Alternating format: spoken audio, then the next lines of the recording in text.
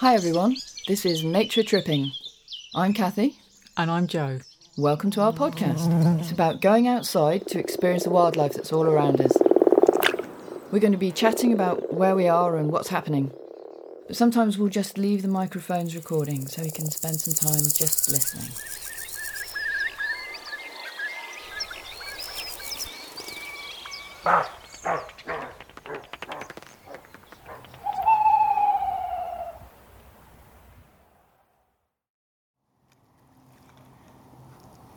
So, Kathy, Hello, Joey. here we are in a rather lovely setting on the west coast of northern England. We're in between Fleetwood and Morecambe, yeah? Fleetwood and Lancaster. Fleetwood and Lancaster. And that's Morecambe Bay. This is Morecambe Bay.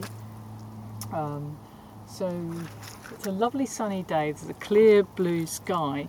There's a light breeze, and as you can hear by our footsteps, we're in a kind of marshy area, estuarine area. Behind us there's a shallow bank leading up to a stone wall, and then we've got farmland behind that. You might be able to hear some of the farm birds. There's several lovely hawthorn bushes with plentiful supplies of red berries. It's late October, and in front of us, looking out, it's very, very flat. There's some low grasses and reeds, and then beyond that, the estuary. Oh, we've also got Jack with us. Yep. Jack the dog, so you might hear him from time to time.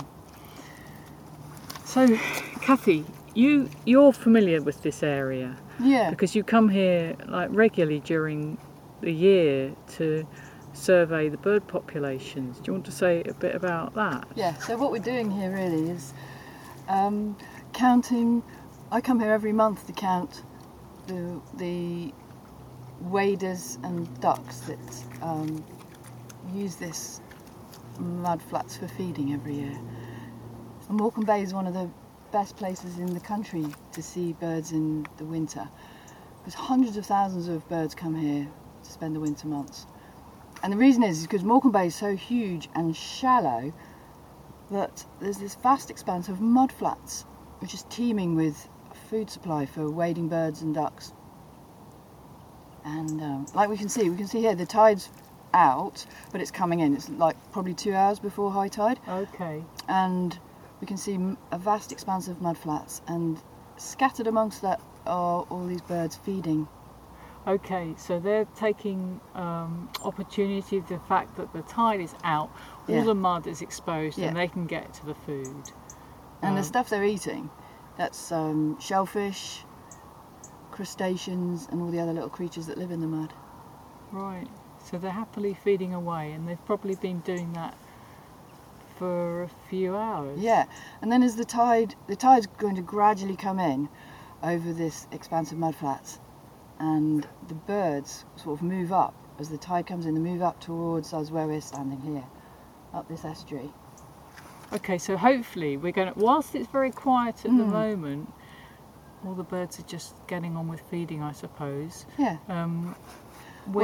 We might expect that later on, when the tide's up, there'll be a greater concentration of birds, because they'll all be squashed up into the head of the estuary. And in fact, what they do is they clump up into flocks according to species, and they actually, at high tide, they stop feeding when the sea's covered all the mud flats. They stop feeding and they actually have a rest, and that's called a roost at high tide. And that's the reason. This is one of the locations up and down Morecambe Bay where these birds come to roost, and that's why we do the survey at this point. So what species have we got here then? I think I heard earlier some curlews. Yeah, so there's a few hundred curlew dotted about in the salt marsh at the moment, and also one of the first things that happens on the rising tide is that the widgeon, that's a type of duck that breeds in Iceland and comes here for the winter, they are kind of drifting upstream on the rising tide, and there's So they're not feeding then, are they? well, they've stopped feeding now. They're just floating up. They feed in shallow waters. Yeah. Oh, there's a little songbird of some sort. Yeah.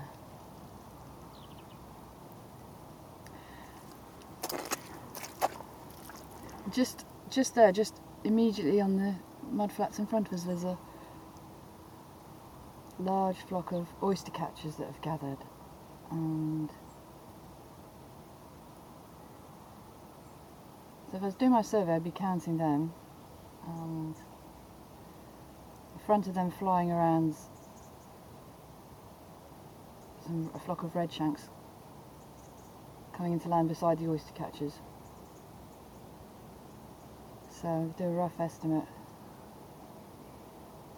Oh, here are some oyster catchers on the right of us. They're flying back out. It looks like they're flying back over to the fields behind us. Yeah. So there are about 600 oyster catchers there in that flock, but there are plenty more spread around, and then gradually they congregate as the tide comes in.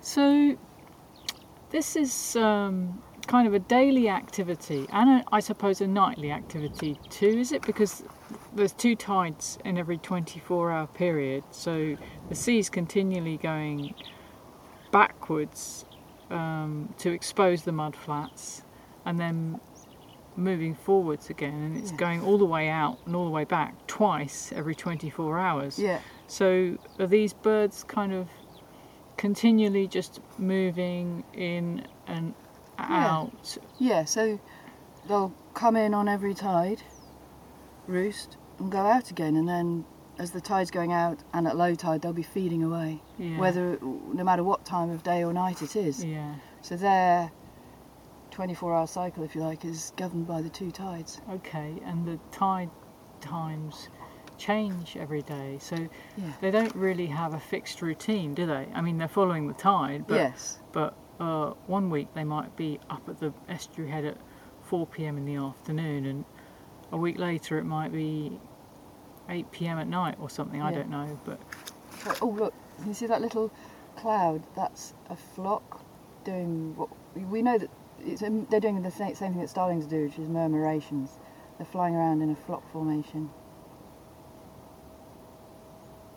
And that's their golden plover, and there's maybe 250 there in that little flock.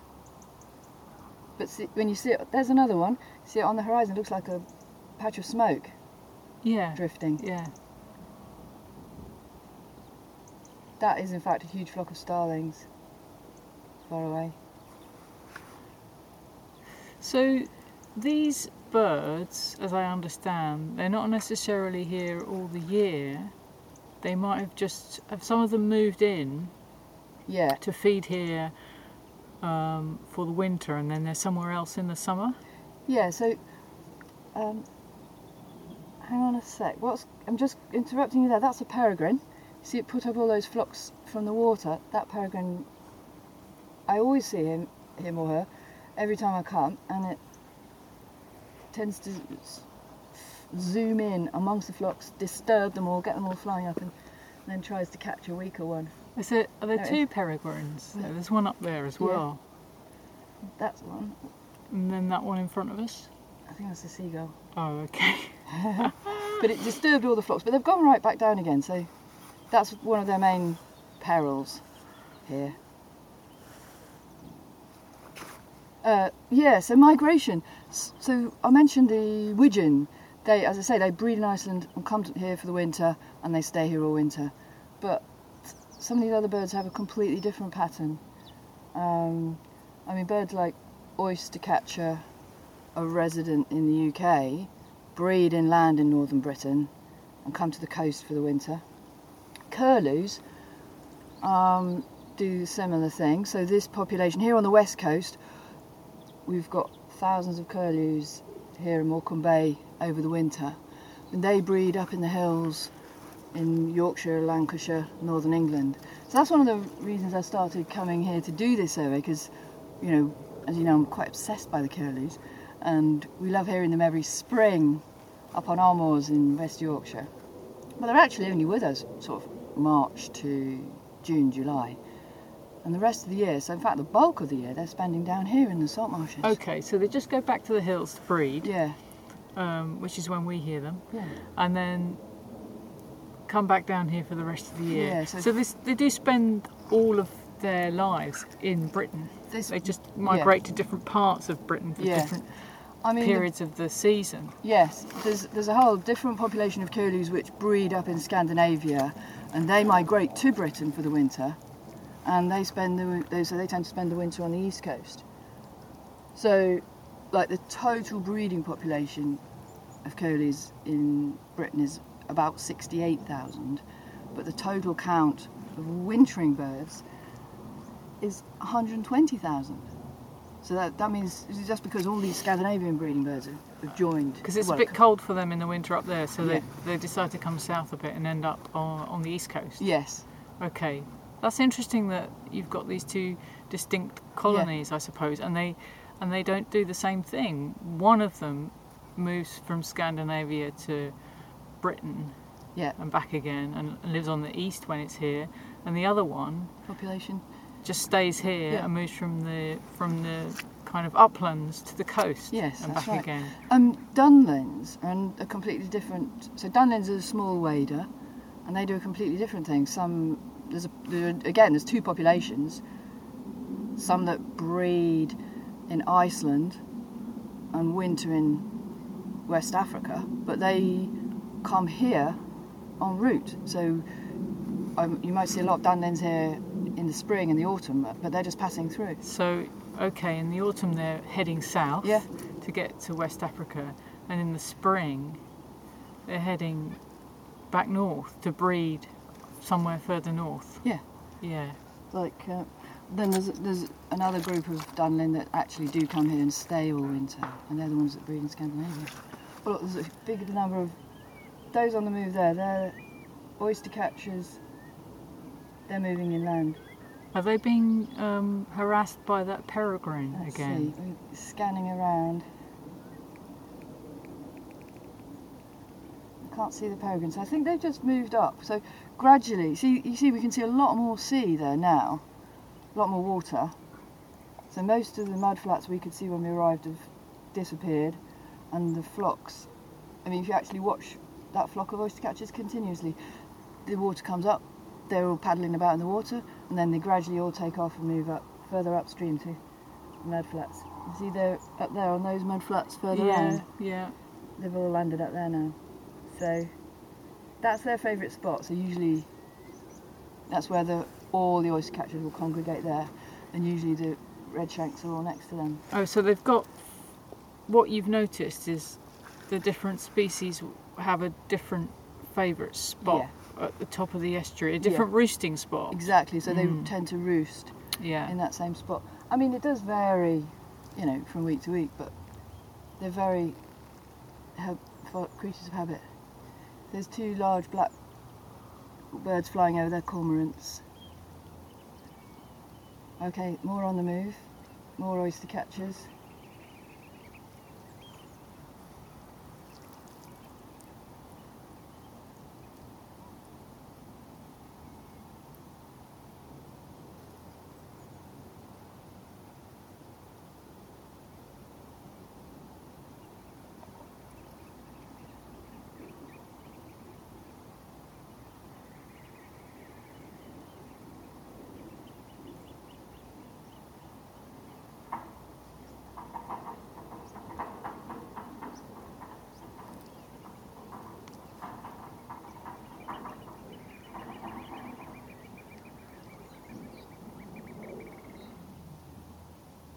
So we're definitely starting to see more and more flocks move from our right to our left up to the top of the estuary, aren't we? Yeah.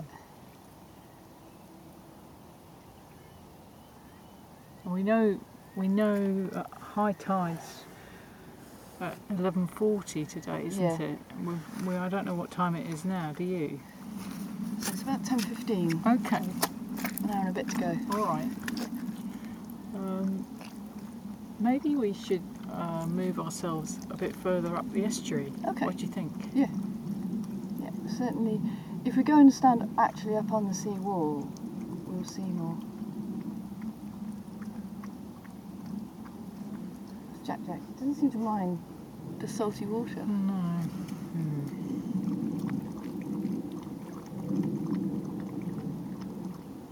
Okay, so let's go and relocate ourselves further up. Yeah. We're going to be a bit nearer a farm and a caravan park, I think, so there might be some more human noises, but hopefully we'll also hear some more Be a bit bird closer to the calls birds. as well.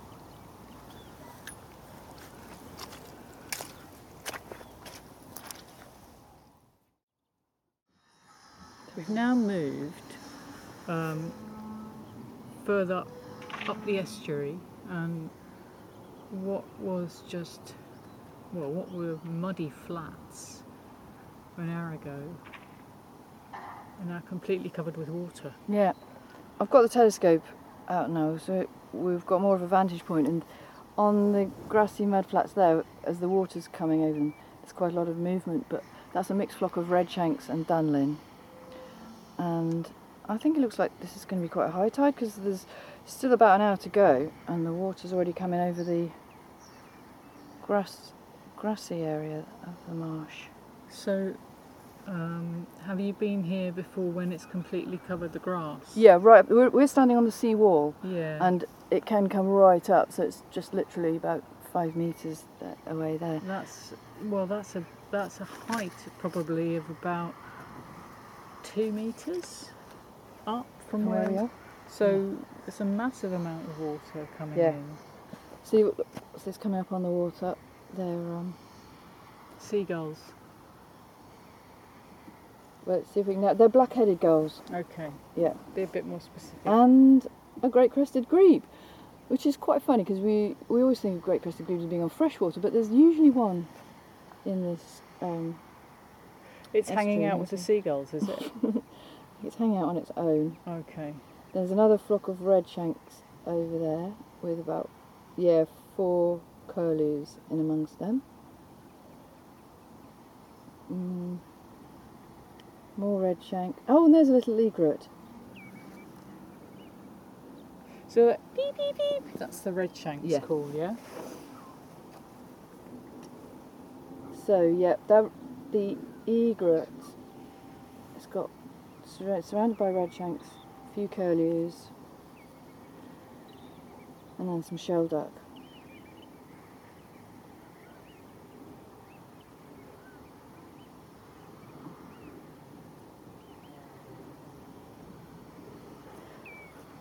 And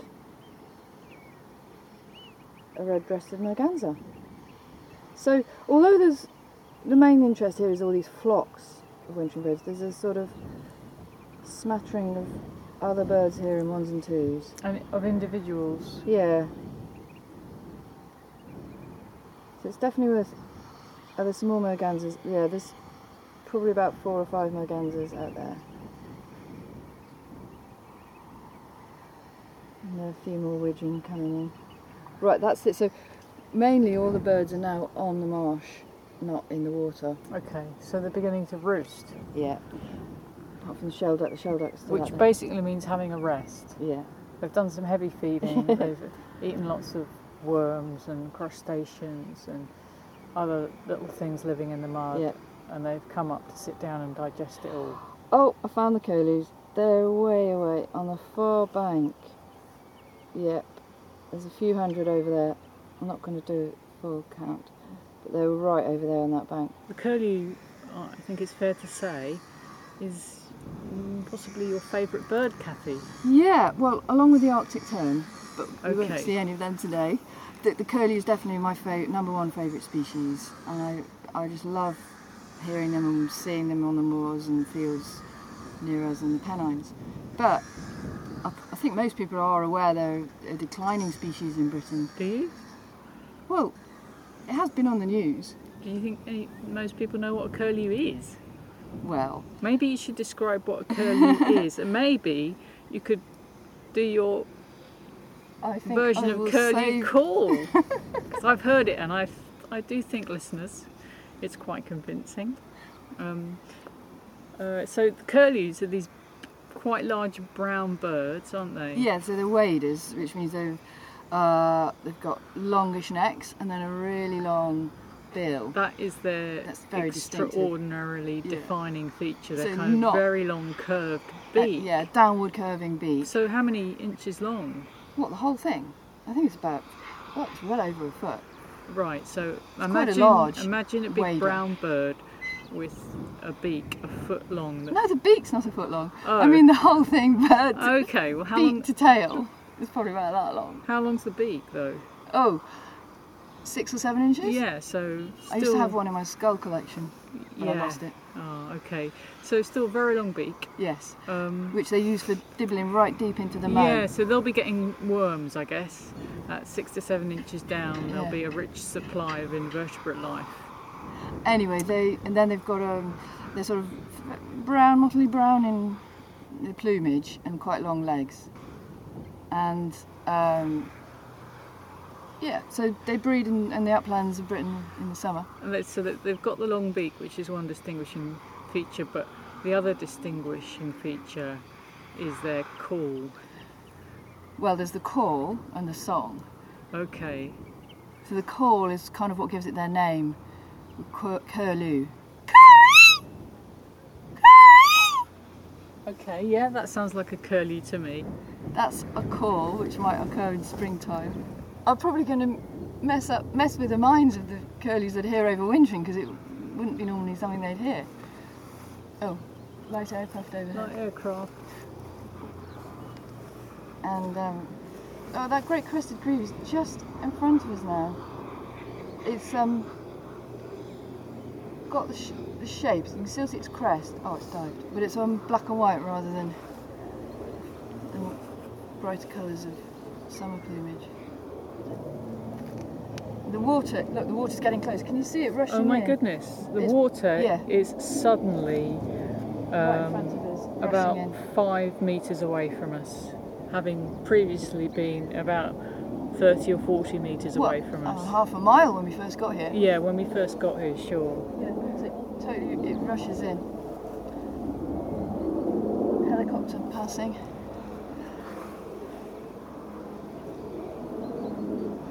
I mean, Some more curlews flying in over there, look.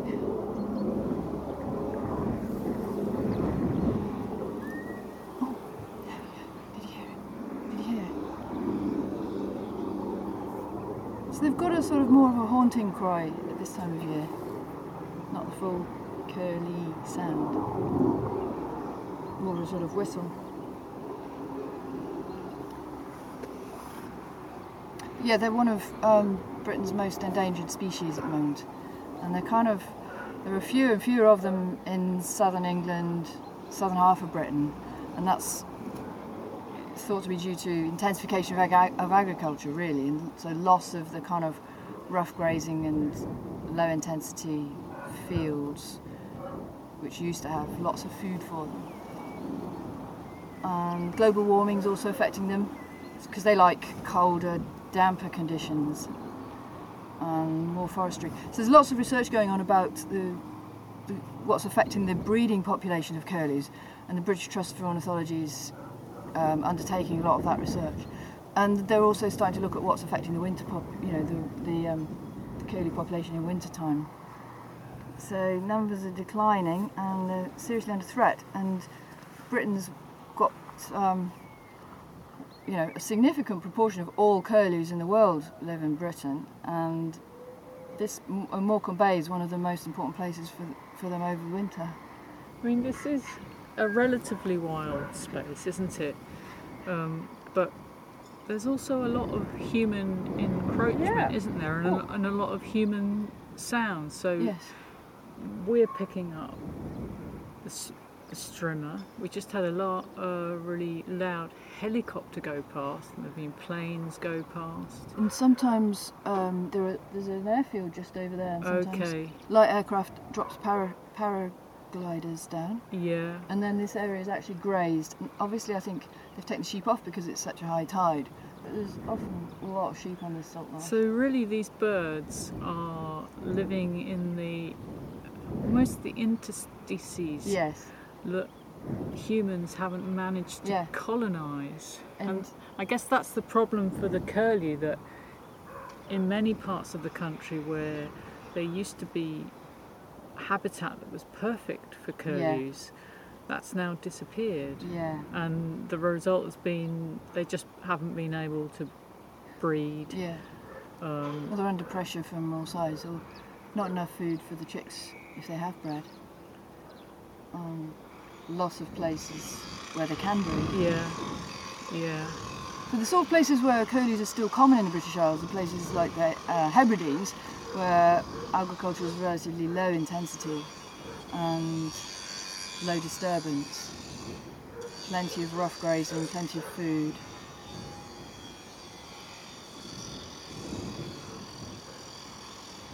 The places where certainly there hasn't been industrial scale farming. And forestry.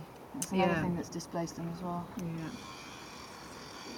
So I think, curlew population can live alongside a human population, but not where humans are being too dominant.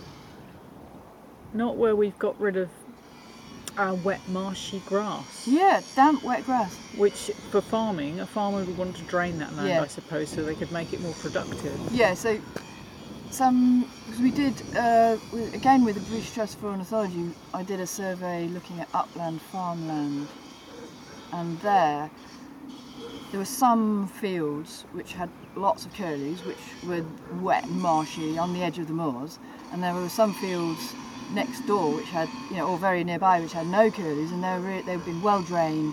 They'd had fertiliser and Improved land. herbicides. Yeah, totally improved pasture. Yeah. High intensity grazing with sheep. Yeah. No curlews. Yeah. Oh, I think I forgot to mention one of the other threats that has been found to be impact badly on curlews is generalist predators. So that includes things like crows and magpies. Yeah. So but again, I think the numbers of those birds increases due to humans because we produce so much waste that they can feed off, artificially boosting the crow population, Yeah. which can then attack curlews, chicks and nests. Look, Jay, interrupting again, look far over there, that flock is swans on the move. Yeah. Yeah. So we're a bit focused on the salt marsh, but in the fields behind the marshes, there are hundreds of hooper swans. Again, they breed in Iceland and come here for the winter. Do you know what? The angle grinder, or whatever it doing your head is, in? is doing my head in now. So I See, think I've tuned it out. we should move on from this spot because it's certainly not ideal for All right. recording purposes. Yeah. Even though it may be where we can Yeah. see the greatest concentration of birds. For our listeners, Sure. it might be becoming a bit irritating. Yeah. So I'm just looking at. So the flocks are all static on the dry bits. Oh, that's a snipe passing over. for that, Yeah. But look, I'm just looking at those last 4 red shanks. They're up to their chests in water, and they're going to have to. There they go. They're just flying off now.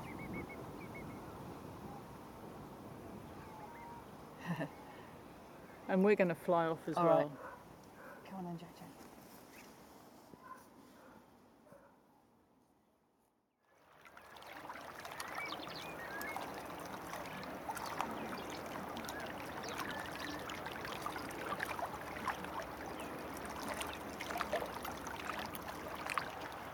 We've come around the corner,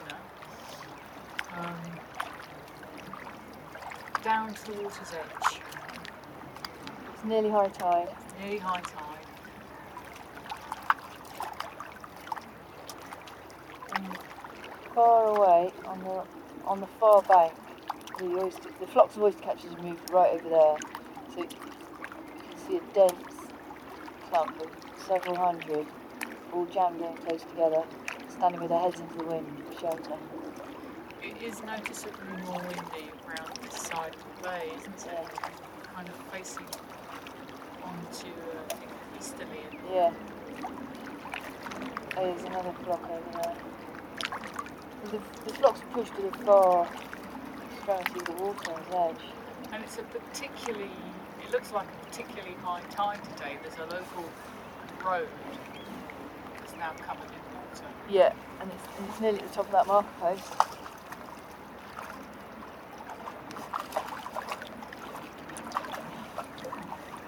Jack's in water, having a sniff around, looking for a stone. We'll bring that back to us in a minute, no doubt. And Kathy, special sighting. I know, just as we came around the corner and were walking up this side, down by the water's edge, I saw a kingfisher. I've never seen one of them here before. It was amazing, and it flew in, actually from the seaward side, and then there's a sort of partly submerged bit of old gate, and it was perched on there. They like perching. Yeah. Sticks. Things that Out, stick up. yeah, things that stick up out of the rivers. water. Anyways, it was standing on there and diving off and fishing. Yeah, brilliant view. So they don't mind a bit of salt water. Perhaps it's brackish. I don't know how salt it is, I'm not going to taste it. You can still hear red channel. So The sun's still shining. So we're looking south now and it's quite bright, glittering on the surface of the sea. That far away, you can still just about see Fleetwood far over there, and the hills to the east. and Jack with his stone. So some of those curlews won't have travelled far, they'll be nesting up on those hills.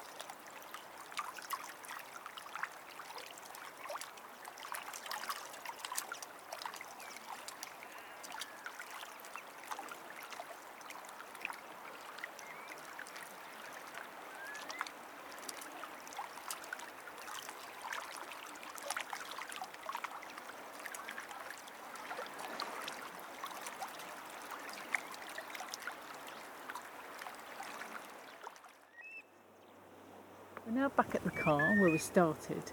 It's pretty much high tide. It's pretty much high tide. The water's a few feet away from us. It's very still though. I mean, there is still a nice, slightly stronger breeze than when we started, I think. But it's a very gentle day, isn't it? Yeah, there's no actual waves as such. It's a pleasant day, considering it's the very end of October. So we hope that you've enjoyed your little virtual tour of this part of Morecambe Estuary, and it's been interesting to find out a bit about the birds that spend their time here and what they're doing.